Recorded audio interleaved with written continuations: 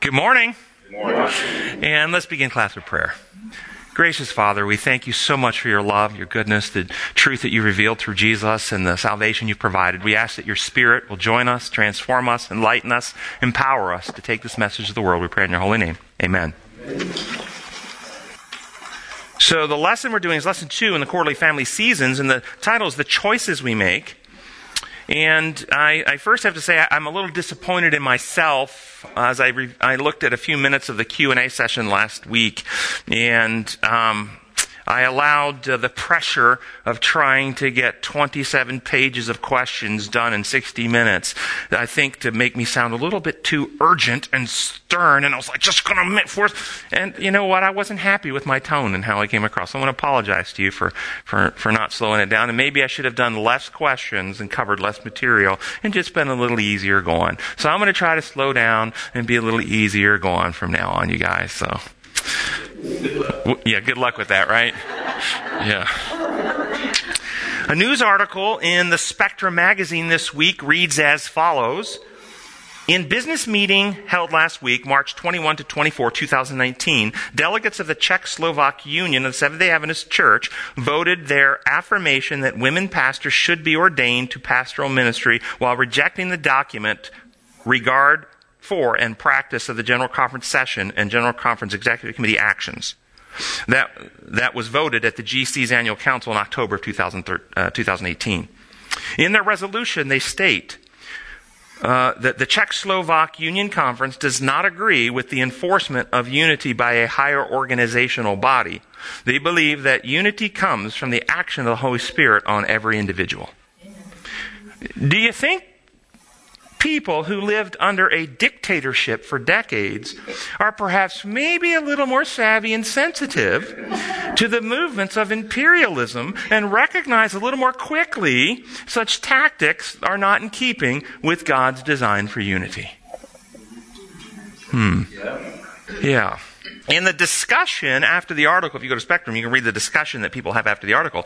Some argued that the actions of the Czech Union could cause a split, in that church members should not rebel against church leadership of the General Conference.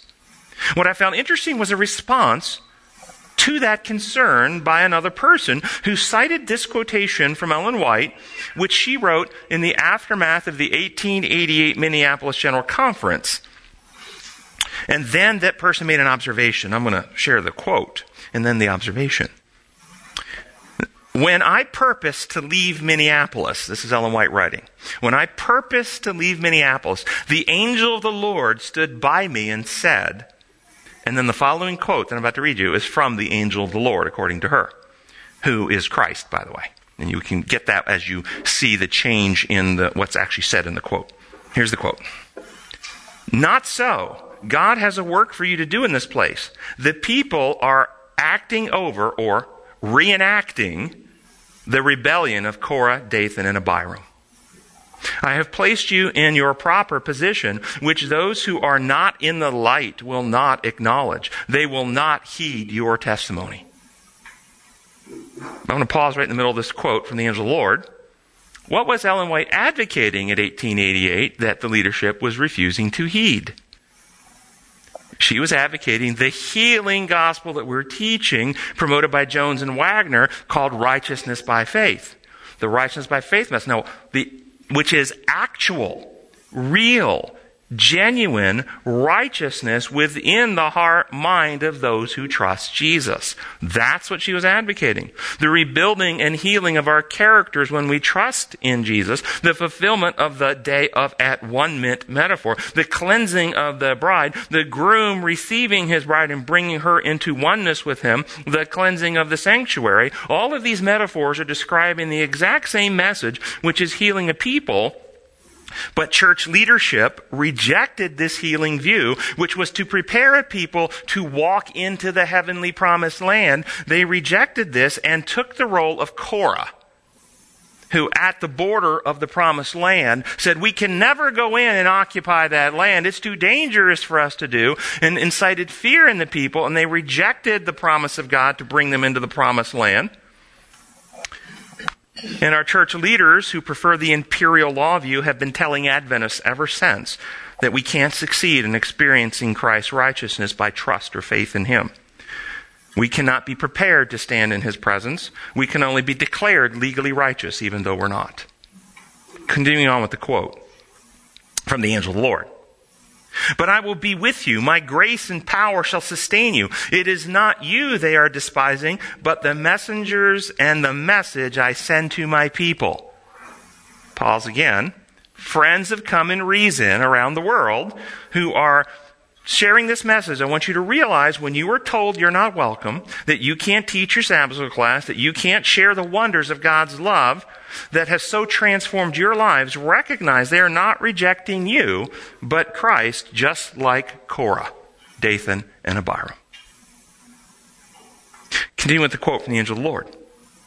They have shown contempt for the word of the Lord. Satan has blinded their eyes and perverted their judgment. And unless every soul shall repent of their sin, this unsanctified independence that is doing insult to the Spirit of God, they will walk in darkness. I will remove the candlestick out of his place, except they repent and be converted, that I should heal them. They have obscured their spiritual eyesight. What does this mean? How? How have they obscured their spiritual eyesight? What did they do? By refusing the truth of God's design law and the healing remedy of Jesus Christ to bring genuine righteousness into the hearts of people, and holding to an imperial law lie, they blind themselves to how reality actually works and live in a fantasy of confusion and contradictions mirroring the sinful world. And you think of all the fantastical contradictions that the imperial law model of Christianity teaches. God loves you, but if you don't love him, he'll torture you. Fantastical contradictions.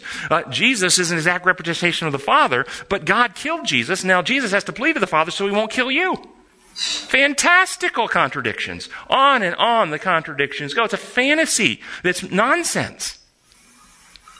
Continuing on with the quote from the angel of the Lord. They would not that God should manifest his Spirit and his power, for they have a spirit of mockery and a disgust at my word.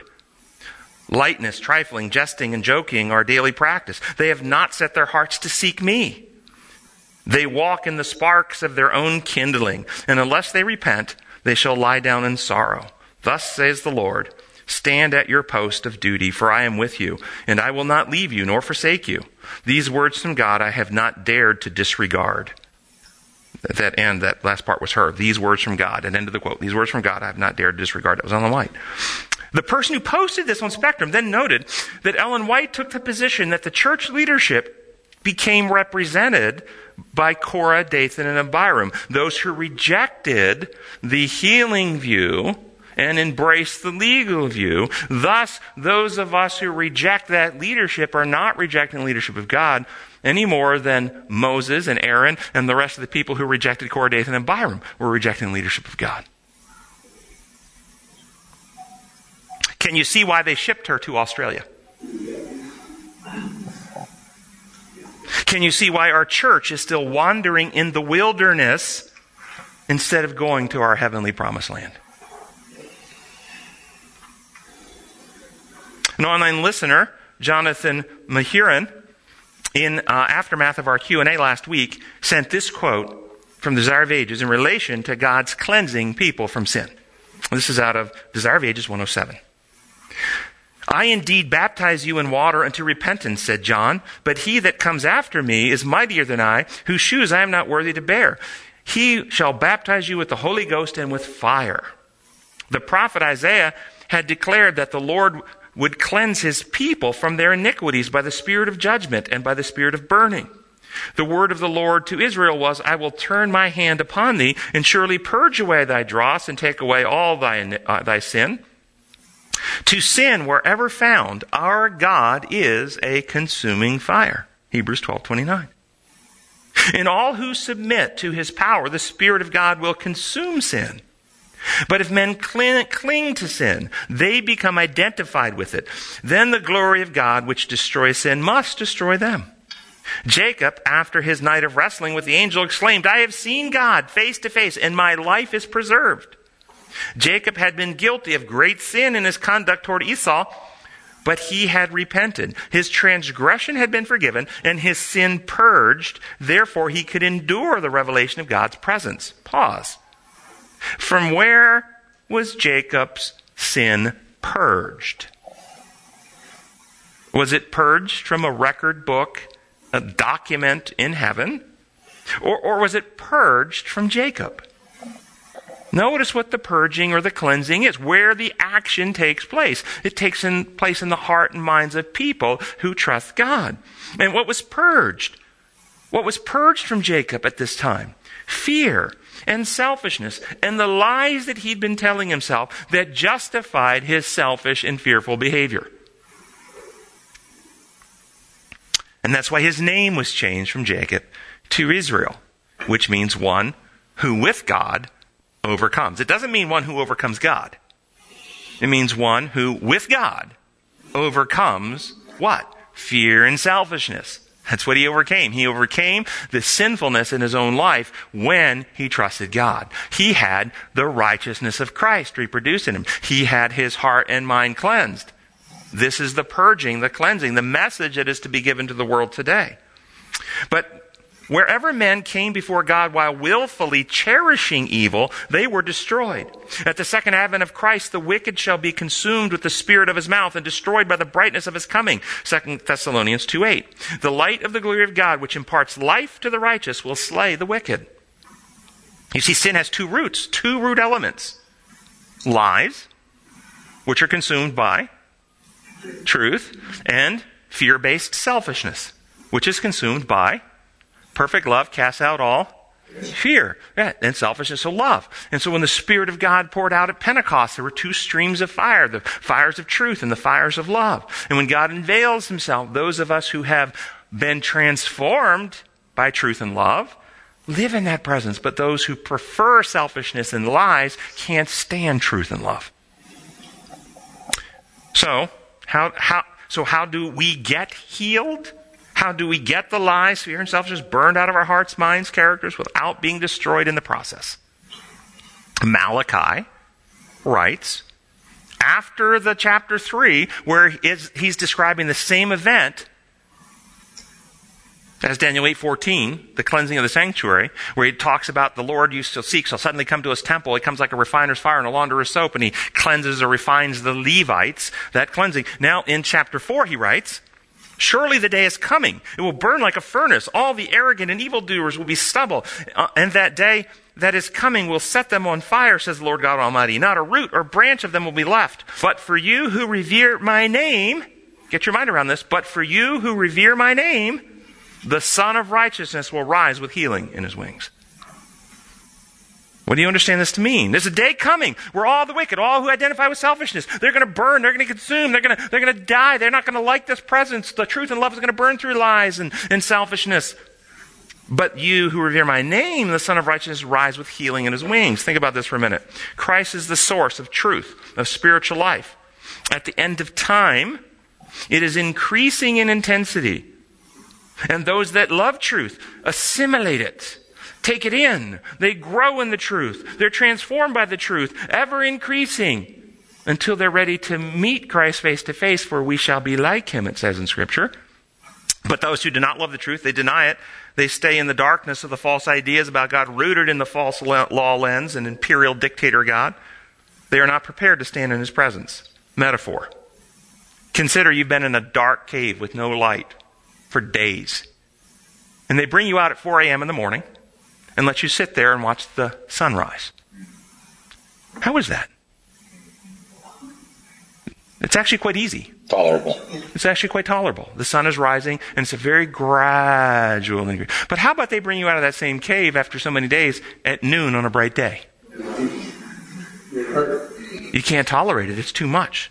This is Jesus is rising. The Son of Righteousness is rising with healing in his rays, healing in the beams that come out from him, the beams of truth. He is rising with increasing intensity for this generation. We are to be advancing in it, assimilating it, being transformed by it. Or are we clinging to ideas from the dark ages, preferring the darkness? Well, consider this quote. This are a couple of quotes. This is Desire of Ages, page 22. The earth was dark through misapprehension of God. What is the cause of the darkness here? What kind of darkness is being described? Is this photons? Cloudy day, an eclipse of the moon in front of the sun? No. What kind of darkness is this? Darkness of understanding of reality, primarily of who God is. Okay? The darkness of our minds. That the gloomy shadows might be lightened, that the world might be brought back to God, Satan's deceptive power was to be broken. This could not be done by force. I'm going to pause right there.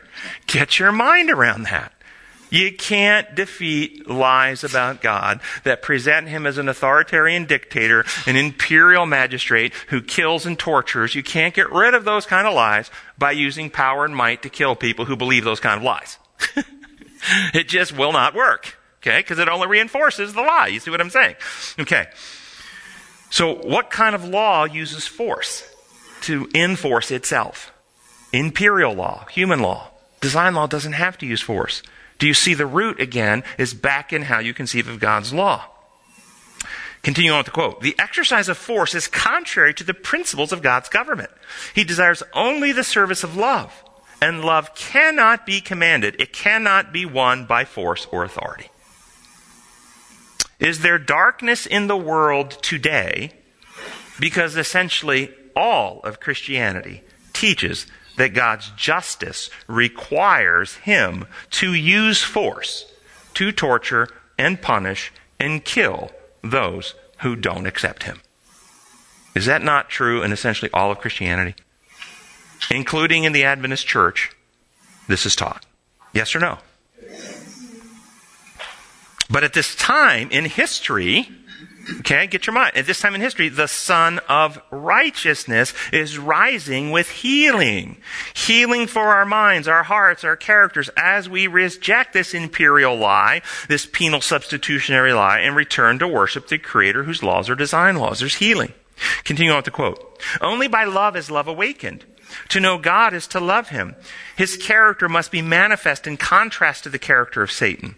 This work only one being in all the universe could do. Only he who knew the heights and depths of the love of God could make it known. Upon the world's dark night, the Son of Righteousness must rise with healing in his wings. And then the next quote is from Prophets and Kings 7:16.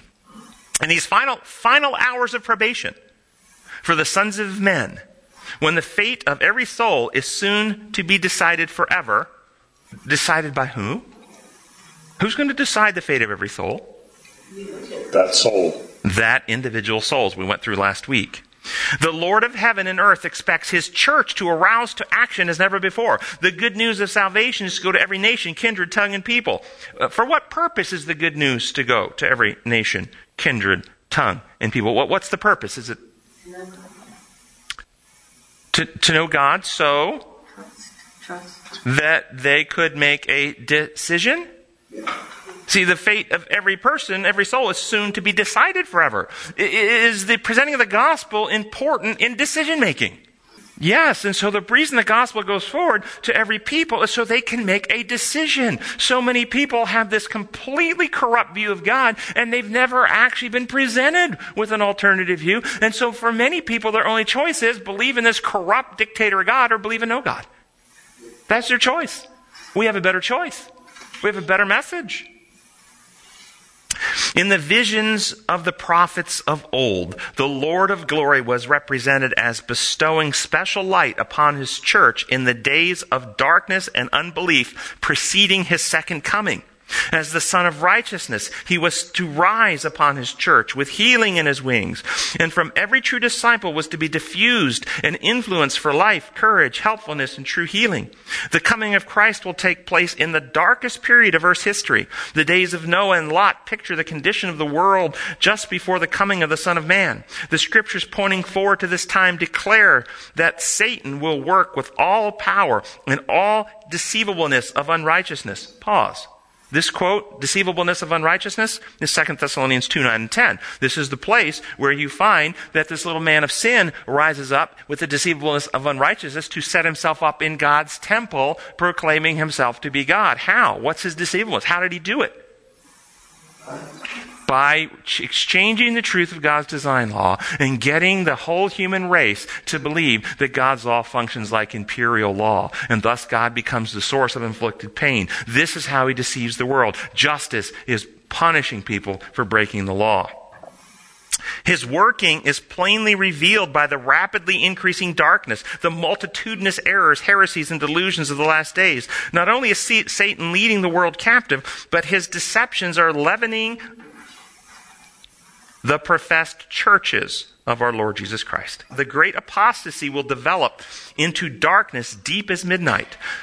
To God's people, it will be a night of trial, a night of weeping, a night of persecution for the truth's sake. But out of that night of darkness, God's light will shine. Light about what? Light about what?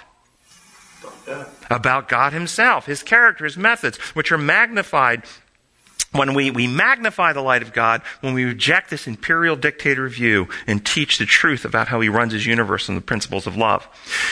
He causes light to shine out of darkness. When the earth was without form and void, and darkness was upon the face of the deep, the Spirit of God moved on the face of the waters, and God said, "Let there be light," and there was light. So in the night of spiritual darkness, God's word goes forth, "Let there be light." To the people he says, "Arise, shine, for the light is come, and the glory of the Lord is risen upon you." Behold, says the scripture, the darkness shall cover the earth, and gross darkness the people, but the Lord shall arise upon you, and his glory shall be seen upon you. Christ, the outshining of the Father's glory, came to the world as its light. He came to represent God to men. Pause again. What do we learn about God in the life of Jesus?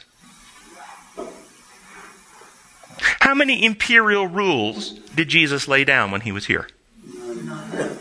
How many people did Jesus seek to punish, to stone, to imprison, to persecute for breaking God's law?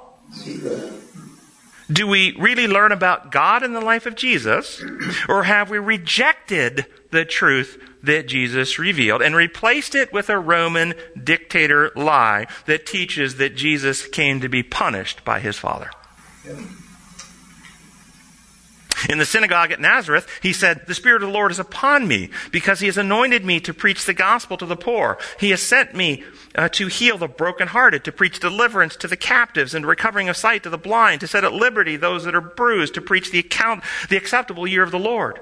This was the work he commissioned his disciples to do. You are the lights to the world. He said, "Let your light shine before men, that they might see your good works and glorify the Father which is in heaven."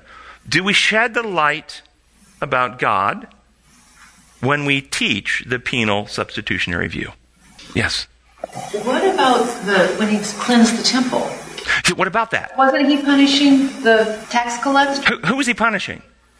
The Pharisees and the tax collectors, people that were... So do you, if you read the accounts there, because he took a whip and cracked it? I don't know. Is that what we think? Do we think he was whipping the people? He threw their tables over. He was... Yes, he did turn their tables over, for sure, because he wanted to draw attention. Boom! Stop the chaos. Stop the clutter. And he cracks the whip. Why? Get attention. Well, what's being traded in what's being marketed here? Cattle. And what are the cattle trained to respond to? The whip. He brought the cattle into order to drive them out, not the people. Okay? If you read the context, however he conducted himself, and I want you to imagine this on your Sabbath morning, Sunday morning, wherever you go to church, in the middle of church service, somebody stands up, turns over the pulpit and the communion table, and conducts themselves in such a way that all the elders of the church flee, but none of the children run away. If you read the context, the children stayed. They were not frightened. Can you kind of demonstrate that for us? You get my point here, right? His conduct was not the act of an aggressive judicial magistrate seeking to inflict punishment. It was and I believe it was kind of like what happened when they came to arrest him. A little bit of divinity shown through his humanity with a little bit of truth and love radiating, and those whose hearts prefer selfishness and lies were completely uncomfortable in his presence, and they ran out of his presence, just like the Jews, when Moses comes off the mountain and sees Moses' reflected face, they can't stand it, and they beg for him to cover it. But the children, the innocents, they are not offended. They're drawn to love and truth. They love this, and they're drawn to him. So I don't see this as a imperialism at all. I see it as his setting right the object lesson that was being misrepresented, because they were making it appear that God functions like they do. And what they were doing is not just exchanging, they were cheating. They were fraudulently misrepresenting. They were ripping people off with marked up exchange rates. And I just got back from Australia, and I can tell you what that feels like. Okay? Seriously, I looked on the internet, and the exchange rate for the U.S. dollar to the Australian dollar was 71 cents, meaning that you get 71 Australian cents for, you get 71 U.S. cents for one of the Australian dollars. But when I went to the exchange table to exchange it, they offered me 60 cents, 60 U.S. cents for one of their dollars. I said, what happened to that 11 cents per dollar? Okay? And in addition to that, there's this service fee. And I said, no thanks. Okay, no thanks. I'm not doing that. So, but this is what they were doing. It's huge markups to cheat people out of their money. And the way they did that also is they would only accept the temple coin to buy the sacrificial animal. They wouldn't, if you came with a Roman coin, you couldn't buy the sacrificial animal. You had to first exchange it for the temple coin, which was marked up at inflated rates. And so they made it appear that God was this being who cheats people in order for them to do something to merit salvation from him, which was paganism. And so he said, this whole system, my Father's house will not be called a house of thieves. It's logical to think he was also signaling the end of that system, because he was going to die shortly. Ellen White says in Desire of Ages, you go read it, she said he was announcing his mission, that this was a metaphor. Remember, the whole temple is metaphor. It's object lesson for the cleansing of the spirit temple. And he was announcing his mission to cleanse the spirit temple from all the things that defile us, the selfishness, the lusts, the passions. And so in doing that, these things that were infecting this temple, he's saying, I'm going to come and cleanse the temple. So it was an object lesson saying his mission to cleanse the spirit temple. So it wasn't punishment, it was teaching. Back to the quote. Let's see. Thus, in the night of spiritual darkness, God's glory is to shine forth through this church in lifting up the bowed down and comforting those that mourn. All around us are heard the wails of the world's sorrow. On every hand are the needy and distressed. It is ours to aid in relieving and softening life's hardships and misery. The wants of the soul, only the love of Christ can satisfy. Pause. I can tell you, just look around the world. I see this all the time. People are living in fear. They're living in guilt. They're living in shame, fear of rejection, fear of not being good enough, fear of failure. And only the truth and love of God can set them free. The woman caught in adultery, dragged out before him. She was initially fearful of being stoned, but her greatest fear was that she was a sinner and unredeemable. And this is what Christ, with so much power on her, once he dispatched the crowd, what did he do for her? He brought her truth and love. Where are your accusers? Implying, I'm not your accuser. You don't hear me accuse. I know what you were just doing, and I'm not here to condemn you. And he says it, neither do I condemn. How can you not condemn me? What I was just doing, the word says, the teachers say, the entire culture says, I deserve to die. How can you go against tradition? How can you go against the word of God, which says the adulterer should be stoned? What is wrong with you, man? And he's showing her reality. I know what you were just doing. And had you not been caught and brought out here, you'd have slipped home, head hung low, consumed with guilt, with shame, with insecurity, with fear of condemnation. And what he brought her? He brought her truth that God loves her and love to heal her, and she became a faithful follower of his. This is the gospel. People are longing for a message of love. But what does the church take? It's a message of behavioral performance, and if your performance isn't good enough, then God will punish you. Or loophole performance. You could never keep it good enough. You're never good enough, no matter all your righteousness and filthy rag. But it's good news. Jesus came. He kept the law perfectly. And if you accept his legal law keeping in your behalf, then in your record book in heaven, you get stamped perfect law keeping even though you didn't. You just keep living in sin, just claim the legal pardon of Jesus, and you get righteousness declared against your account even though you're still unrighteous. Which means the whole church wanders in a wilderness because we have no faith in God to actually heal our hearts. We don't trust him. There are many from whom hope has departed. Bring back the sunshine to them. Light is a blessing, a universal blessing, pouring forth its treasures on a world unthankful, unholy, demoralized. So it is with the light of the Son of Righteousness. The whole earth, wrapped as it is in the darkness of sin and sorrow and pain, is to be lighted with the knowledge of God's love. What did we light people with? The knowledge of the proper list of rules, the proper rituals, the proper foods, the proper dress, the proper days of worship, or a knowledge of God's love. From no sect, rank, or class of people is the light shining from heaven's throne to be excluded. Christ has made every provision that his church shall be a transformed body illumined with the light of the... Start that sentence over. Christ has made every provision that his church shall be transformed body, illumined with the light of the world, possessing the glory of Emmanuel. It is his purpose that every Christian shall be surrounded with a spiritual atmosphere of light and peace. He desires that we shall reveal his own joy in our lives. If Christ has made every provision that his church shall be transformed to reveal his character of love, why has that not happened? If he has made every provision for this, why hasn't it happened? Why hasn't it occurred? Because we don't accept it. Why don't we accept the provisions he's made? Because we've been offered a fraudulent, false remedy. So we are rejecting the provision. Just like 1888. We reject the remedy. The imperial law lie corrupts all the teachings and undermines trust in God. And then the last paragraph of this quote. Arise, shine forth. Thy light is come, and the glory of the Lord shall rise upon you. Christ is coming with power and great glory. He is coming in his own glory and with the glory of the Father, and the holy angels will attend him on his way. While all the world is plunged in darkness, there will be light in every dwelling of the saints. They will catch the first light of his second appearing. The unsullied light will shine from his splendor, and Christ the Redeemer will be admired by all who have served him. While the wicked flee, Christ's followers will rejoice in his presence. Did you hear that? His followers will catch the first light of his second appearing. Do you see the first light of his second coming today? The light of the truth of God's character, which must dawn upon our consciousness and our reality and our minds and our hearts to bring us back into trust, to transform us. This light must dawn upon us before he can come.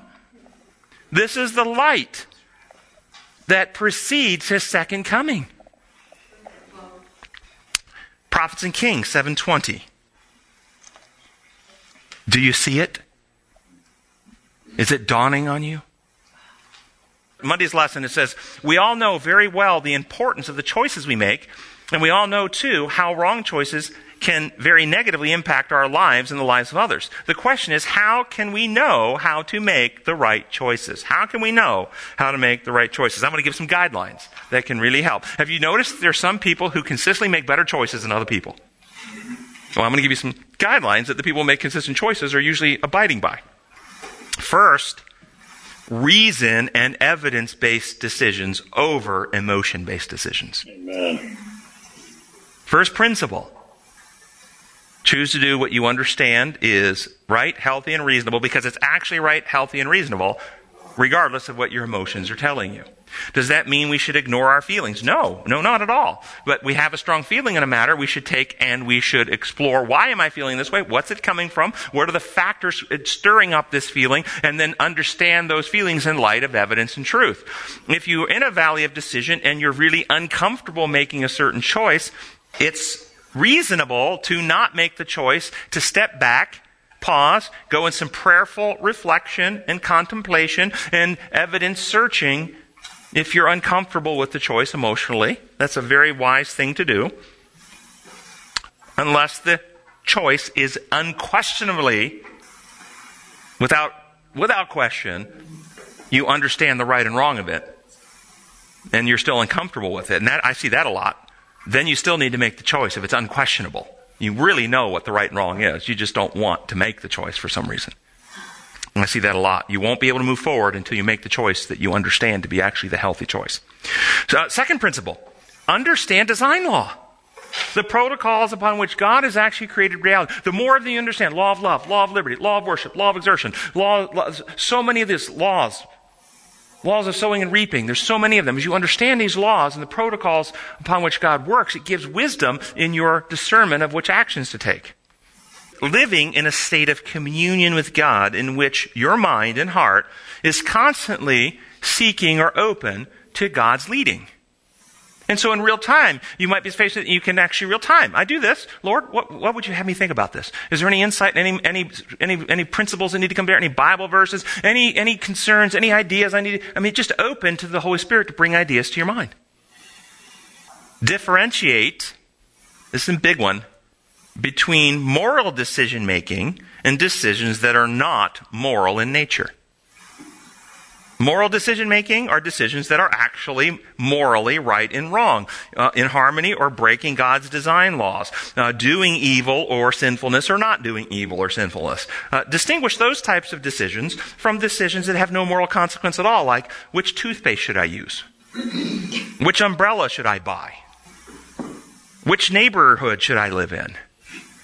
Which car should I drive? There's so many decisions we make all the time that have no moral implication at all. Don't get stuck in those types of problems. Those need to be made on the merits of other variables that are not morally right or wrong, like income, location to schools that you want your kids to go to, etc., etc., etc. But it's not a moral right or wrong.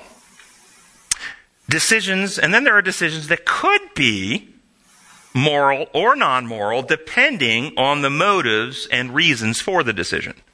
Could be either way, like which job? If you're specifically called by God and you say no, Jonah, you see that was a moral decision for Jonah. He didn't want to do that job.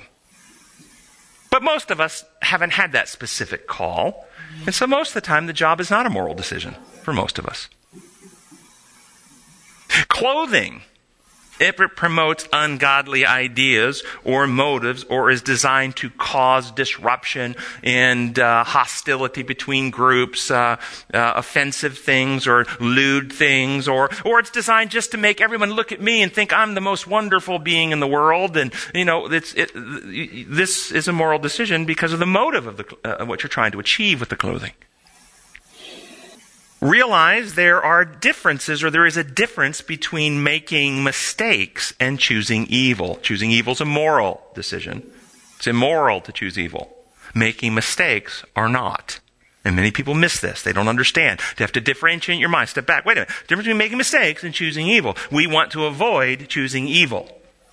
It is not possible to advance, grow, and develop without making mistakes.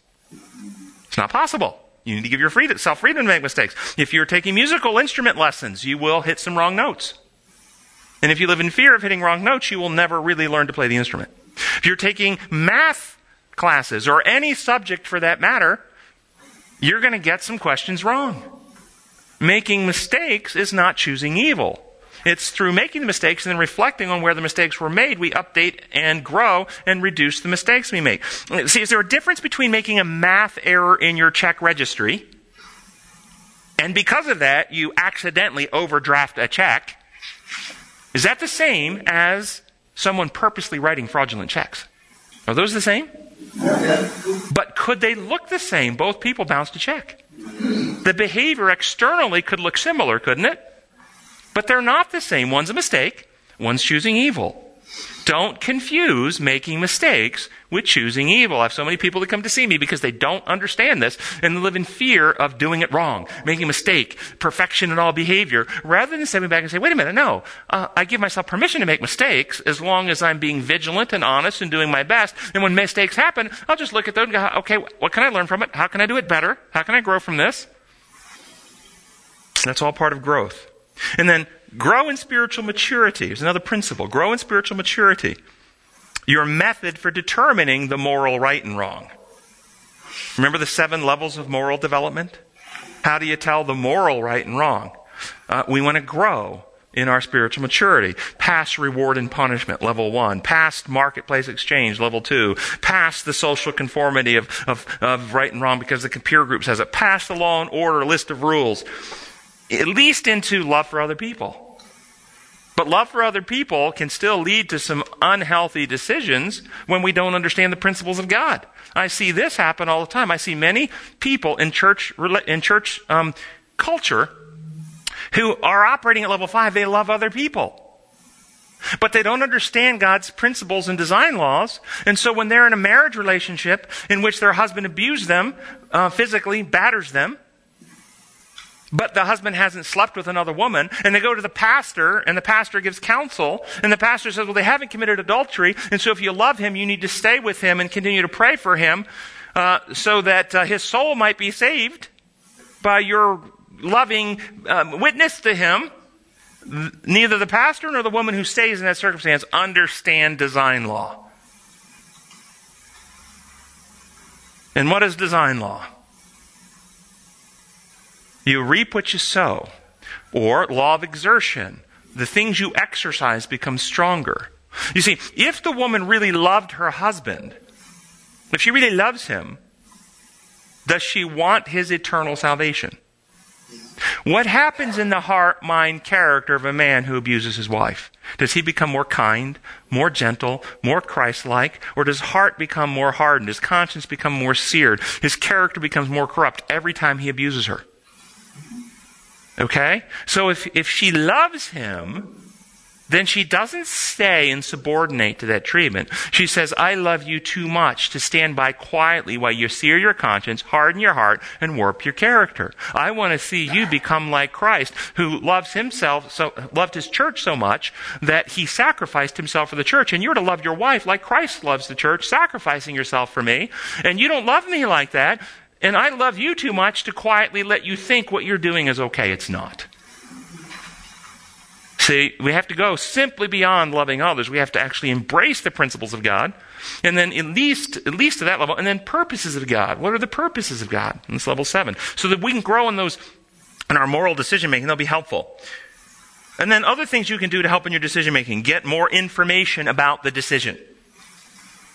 More data, more facts can inform you more about the decision, whether it's particularly in the decisions that are not moral decisions. They're just, should I move to this city or take this job or buy this car? The more data you can get, the more informed you can make and the better decision.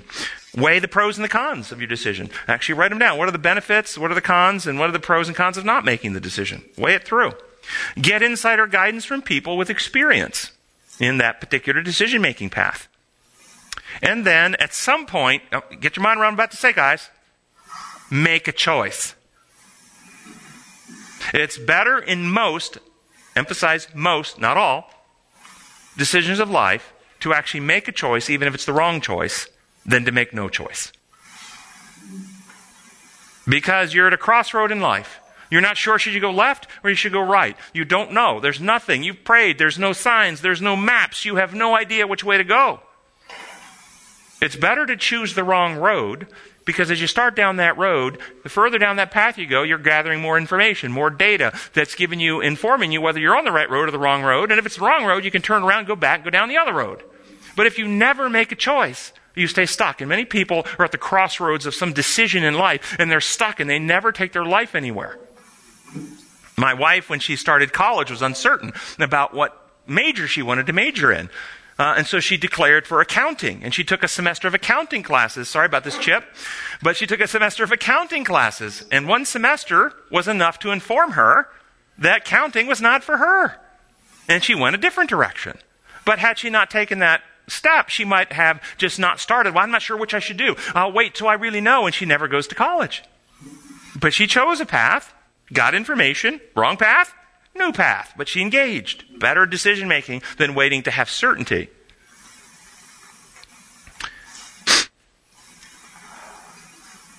I'm going to have to jump. There are several more things in the decision-making process. Well, it says at the end, in the last sentence of the day, it says, if we in faith and humility surrender our lives to Jesus or to God, we can move ahead in faith on the choices we make. Think what they're saying here. Wendell? Just one point, I think. Some things that don't appear to be moral choices can have moral consequences. How expensive of a car I drive may limit what else I can do with my funds. Corban was an extreme in Jesus' time. I devote all my money to the temple, so I'm sorry, folks, I can't take care of you. So how we do It's the motive you're saying, rather than... So what you're pointing out is the decision itself. It's the motive and what we're trying to achieve by the decision. But also, we can limit our opportunities to do what God asks us to do by making poor choices. Correct. So what do you think about this statement? If we in faith and humility surrender our lives to Him, we can move ahead in faith on the choices we make. I read this and I find this quite flawed. I find this quite flawed thinking. Do you think that those people who burned to death in Waco with the Branch Davidians would have agreed with this, that they've surrendered their life to their God and they move forward in faith?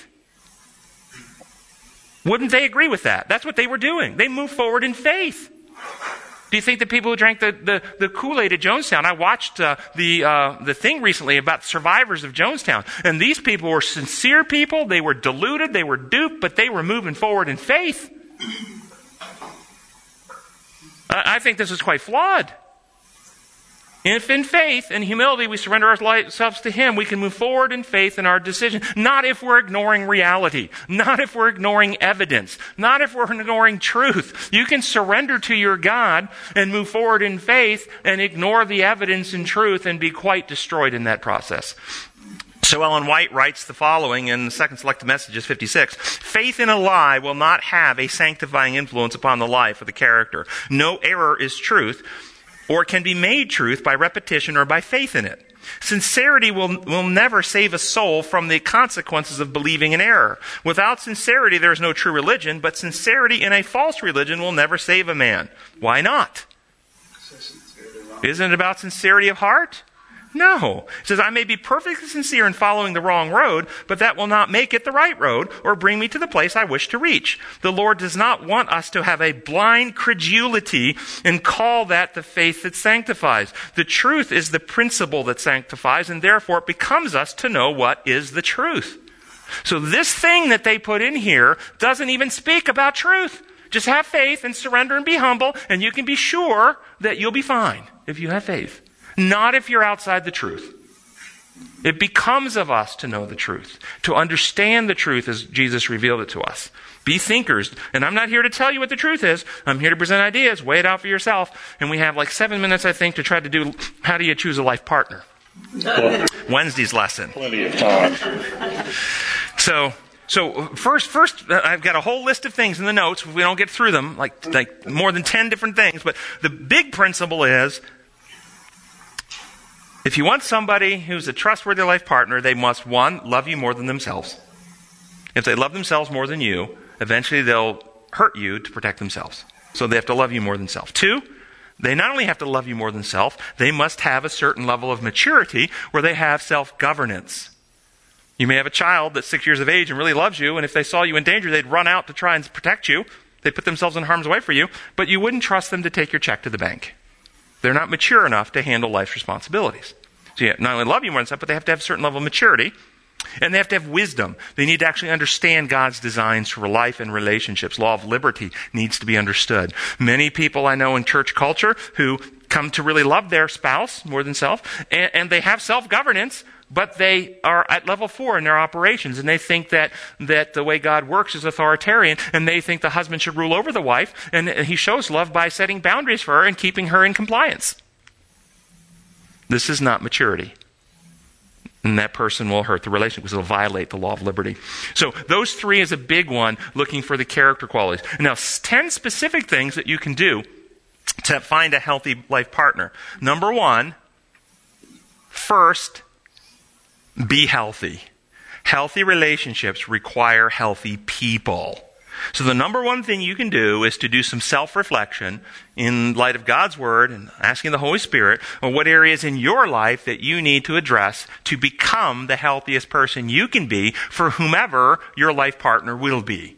Because if you are spiritually or relationally or psychologically or emotionally unhealthy, you cannot have a healthy relationship.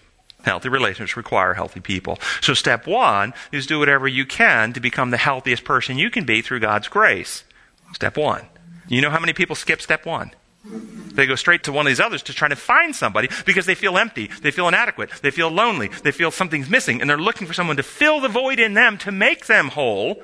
Those relationships are codependent relationships. They're dysfunctional relationships. They're fear-based relationships because they'll fly into a relationship like that. They'll feel euphoric. They'll feel satisfied. They'll finally, my one and only, finally somebody who loves, finally. But then because their relationship's based on need, I need them to love me. I need them to like me. It becomes fear-based. I'm afraid they'll leave me. I'm afraid they really won't love me. And they become controlling. And these relationships always die. Requires first that we become whole in Christ. Amen. In order to be able to pursue a healthy relationship. 2, be honest. Far too many people are afraid of hurting someone else's feelings that they fail to be honest. If your partner, in dating or in marriage, asks whether you like their new hairstyle, and you don't. Well, as kindly as you can say it. I mean, there's different ways to say it, right? But you say, hey, if this is your hair, if you love it this way, I'm 100% supportive of you having your hair this way. But if you're asking me if I like it this way, no, I don't. But if that's the way you love it, I still love you. It won't change my love for you, but I don't find it appealing. Seriously, you need to be able to do this. If you can't do this, you're going to have real problems in your life. How about somebody you love, relationship, dating, marriage, cooks you a meal? How do you like the food? Well, first, again, thank you so much for cooking for me. Thank you for taking the time to prepare me. It means a lot that you would do that. I appreciate it. But if you're really asking me if I enjoy the flavors that have come through in this meal, and I would like to have them again, well, let's just drop this off future menus. Seriously, this is critically important if you want a healthy relationship. Because if you do this, and I can tell you, I do this. Anybody at Dallas, just ask my wife. She'll tell you. But when you do this, and I don't do this often, because most of the time, it's very rare that there's something I don't like. But when I don't like it, I let her know. But then because I do, when I do say, oh, I just love your hair looks great, or this is so good, I love this meal, it actually means something. If and by the way, when you really don't like something, but you don't want to hurt their feelings, so you say you do, your body's nonverbals, your tone, the inflection, the eye, you will give yourself away. It will not come across as sincere. They'll know you really don't mean it, but you're just trying not to hurt their feelings. And so what will happen in the course of the relationship, 1, when you do like something, it becomes meaningless because you like everything and there's nothing you really have a preference on. 2, you say to your partner that you don't have enough confidence in them, that you can be honest with them, that you think so poorly of them that you don't respect them enough to actually tell them the truth of what you're thinking. So it becomes very damaging not to be honest. Yes? So if she says, hey, does this dress make me look too fat? Then you have to trust that their response to that is going to be okay. So it says when the dress makes you look too fat, there's multiple answers to that question. To whom? The answer is the fat makes you look too fat. There you go. That's the answer. Well, there you go. Do you think you're fat? Yeah. Now, this is an important one. This is an important one because I have many patients with anorexia, and they feel fat, and they think they're fat, and they look in the mirror and they see fat, and they are 85 pounds at 5'11". So the question, does this make me look fat, may have absolutely nothing to do with their body image. It may have something else to do entirely. And so it's a trap. It really is a trap question. So you reflect it back in that particular case, you say, so what's going on that you're asking me about your weight? Are you uncomfortable with your weight? And then there's the anger, the blow up. And the reason there's the blow up is because they are uncomfortable with their weight, and they're wanting you to help live in denial. They're wanting you to help say, no, you look great, because they're wanting to believe a lie that they're not comfortable with something in their life. Now, if they're actually anorectic and they have no real body mass issues, then what they're actually most comfortable with, they're most comfortable with their weight. That's why they focus on their weight, because that's the conscious thing that they are comfortable focusing on. Okay? What they're not comfortable with is whatever is hiding behind the feeling of fatness that they don't want to deal with. So be honest. And then you might have to say, because you may not be, a psychiatrist and be able to handle these questions, you might have to say, hey, let's get some counseling for you. If it's really a serious issue like that. 3, be yourself. See, and this kind of goes 3, 4. Okay, 4 is create a list of non-negotiables that a life partner must possess in order to be qualified to be with you. Non-negotiable qualifications. If you were running a business and you were hiring a vice president for a department, would you have a list of qualifications that the vice president needed to have in order to be qualified for the position? Would there be an objective list? Yes. Which is more important to you, the vice president of a company or your life partner? Do you have a list of qualifications? Most people never think of the list of qualifications. There are actual qualifications that each one of us have that our life partner must have. If they don't have them, we will be dissatisfied with that person. And if they don't have even one of the absolute qualifications, remember, these are non-negotiables. Any single one of them, if they don't have it, that one alone disqualifies them. This is important. And what happens is if you get with somebody that doesn't have one, and you marry them because they have many of them, the one they don't have, you'll begin working to invest them with. You'll be working to change them. Now, true or false, for somebody to be qualified to be your life partner, whoever that person is must genuinely like you for who you are. That's a non-negotiable. Goes on your list. Whoever's going to has to like me for who I am. And then back to number 3, which says, be yourself. The dating process is never trying to get someone to like you. It's evaluating the qualifications of a person to be with you. And so if you're dating someone and you discover they really don't like you when you're yourself, you don't get your feelings hurt. You don't try to change to be what they want you. You simply say, thank you for letting me know you're not qualified to be with me. And you move on. You laugh at that, but it's true. You see, can't get your mind around this. Can you realize there can be two good people of good Christian character who are a terrible match for marriage? Right? It's not good or bad necessarily. Sure, they can be bad, corrupt character too, but you can have good charactered people who would just make a terrible marriage because they don't fit in other areas of life. So be yourself, create a list of non-negotiables, agree on child and child-rearing principles before you marry. There needs to have a discussion about that. Do you want kids or not kids? I've had couples come see me where one of them was absolutely opposed to children, the other one absolutely was a requirement, and they would feel completely bereft in life if they don't have kids. You guys shouldn't have married. I'm going to just tell you right now. One of you is going to be angry at the other one unless one of you can readjust and surrender that absolute demand. And I've seen some marriages break up because of that.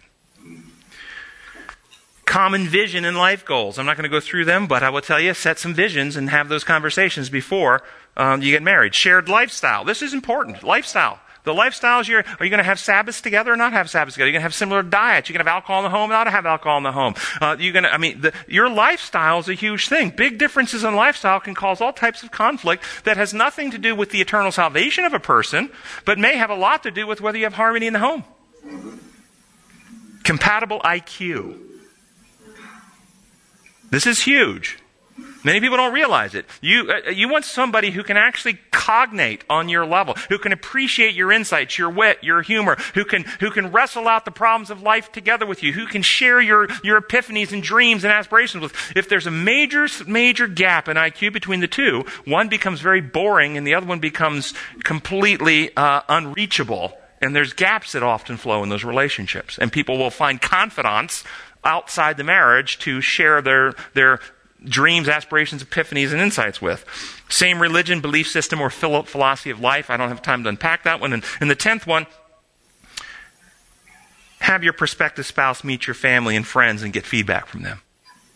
Sometimes we're so emotional we can't see And have other people that you trust, people that have proven themselves reliable friends of yours and really care about you, give you feedback, but then you don't make a decision based on what they tell you. You simply hear their feedback and process it through all you know. Gracious Heavenly Father, we are so thankful that you've created us with individuality, the capacity to reason and think, to weigh evidences, and genuine freedom of choice. And Lord, our longing is to make consistently, reliably, healthy choices in harmony with your methods and principles. And to that end, we ask that you will send your Spirit of truth and love to heal our minds, our faculties, give us discernment, wisdom, help us understand, learn, and apply your principles, that we can become more like you and ultimately become lights that show the truth of your kingdom in a world that is so darkened in the false message of who you are, so that the world can see you and you can come soon. We pray in your holy name. Amen.